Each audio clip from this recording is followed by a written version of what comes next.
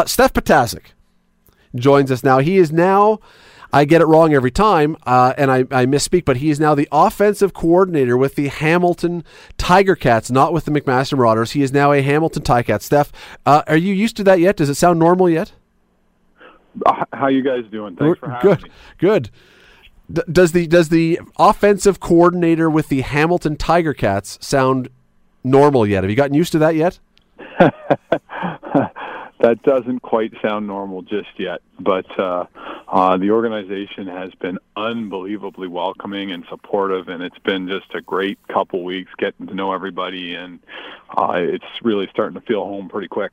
Almost day one for you. You end up sitting in the draft room last Tuesday night. That is a little bit different from what you've been doing for the last number of years with recruiting. Is it really, though, all that different? Because recruiting is going out there and trying to hope that the guy that you're going after is going to land at your doorstep. Was it completely unusual for you, or was it kind of like, yeah, this is not actually that different? It's night and day. A CIS existence is recruit, fundraise, a little bit of football, recruit some more, a little more fundraising, a little bit more football, and this existence is kind of the opposite. You certainly have to have the people skills, and relationship building is important, but first downs and touchdowns you get to spend more time on. When you were in that draft room, though, were you cheering for the MAC guys, even though some of them weren't landing with the Ticats? Oh gosh, those are still my boys, and when Wayne Moore is the first OUA athlete taken in 11th overall, there's this awkward fist pump that no one really understands. But I'm a Marauder for life, and as much as this transition is something I had to do, I'm still very supportive of that program just down the road. And again, you're basically brand new into the Ticats office when this draft happens, but at any point did anyone say, is there anybody on MAC we should be taking, or were you pushing for anybody? You know what?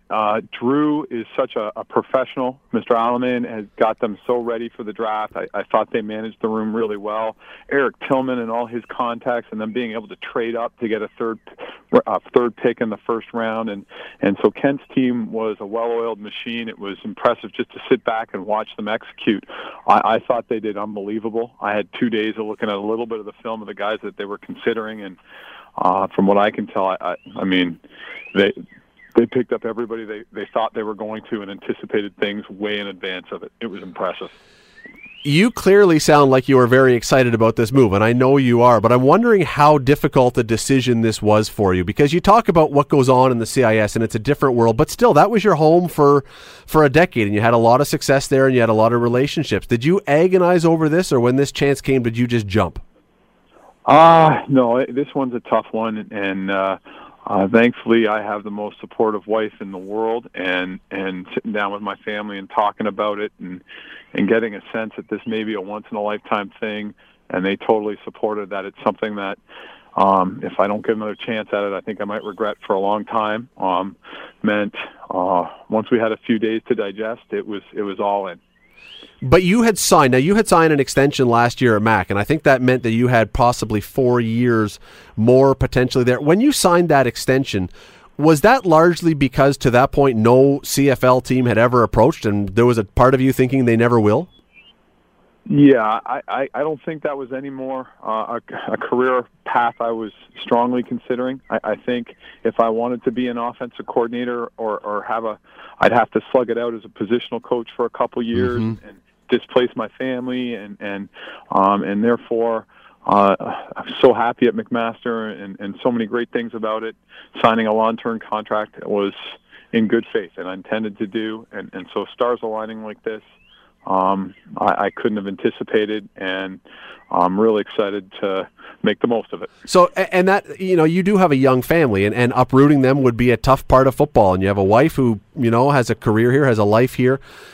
When you saw, though, the Ticats position open, did you make the move? Did you call them, or did they call you to get this ball rolling? Ironically, Eric Tillman is someone I've had a long relationship with, and I did reach out in early April to say, I get that I'm not on Kent's Rolodex of people he may call this time, and so I'd like to volunteer at camp this year. so that if this happens again 5 years down the road or whenever, maybe I will be someone that he calls. I want to prove to him I'm a functional coach and human being, and please let me come to a training camp.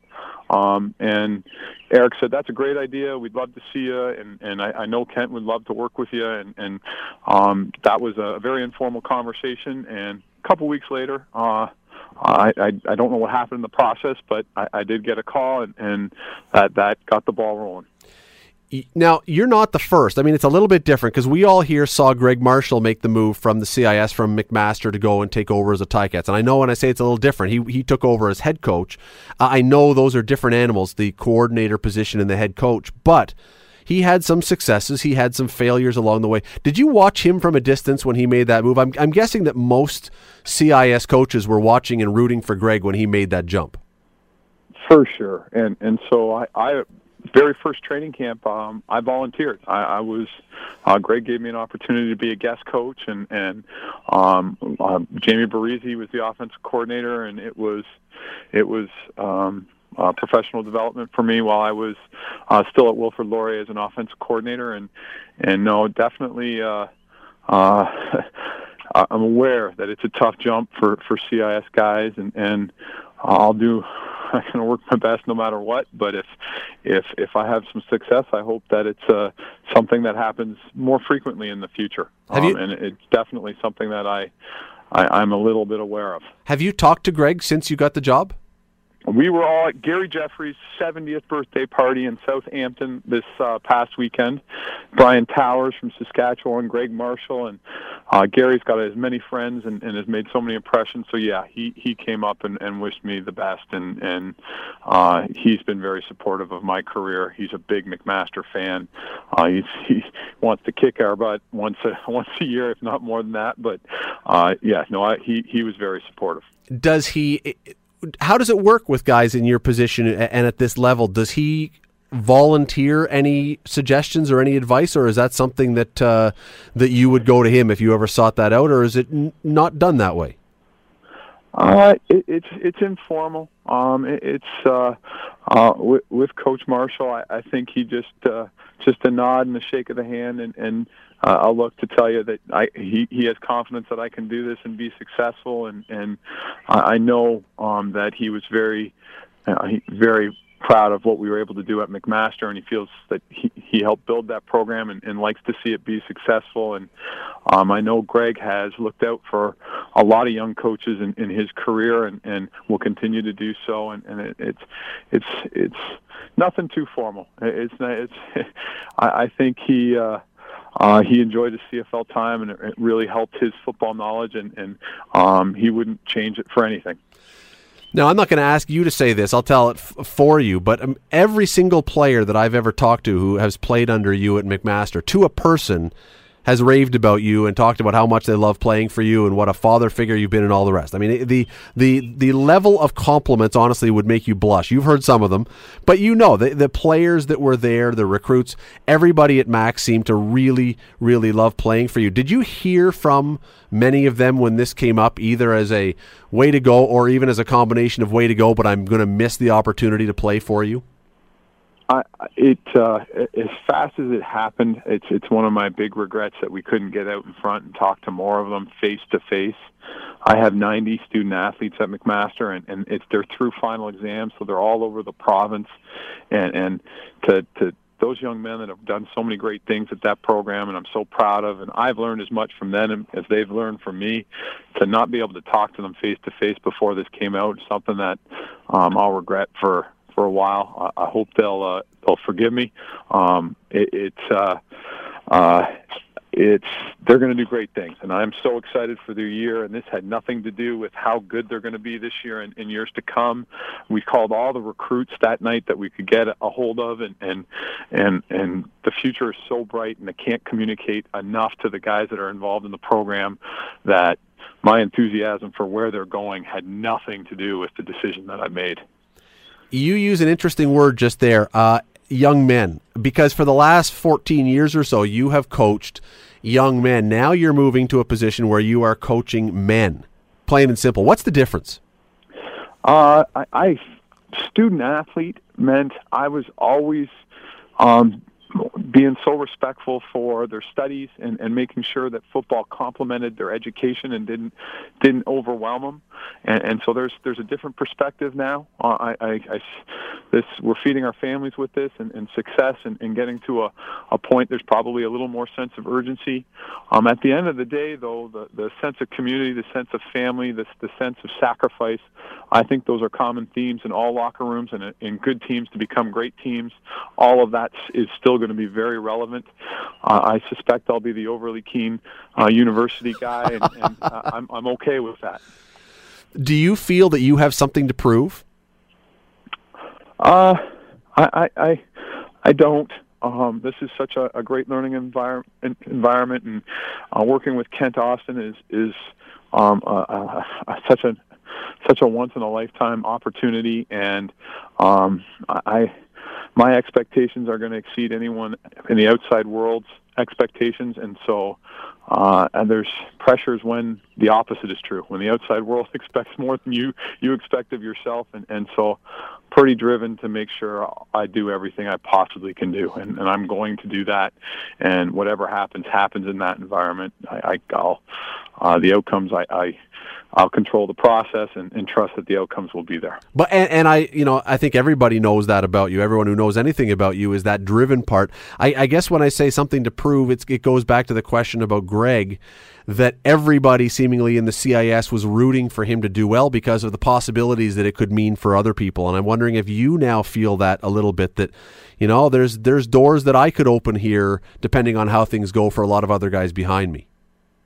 I admit it's going to be a little bit front load, but at the end of the day, I think football in Canada is growing by leaps and bounds, and some of those gaps are getting closed up, and the CFL continues to do better outreach for everything from Canadian quarterbacks to coaches, and so I think that stuff's going to happen naturally.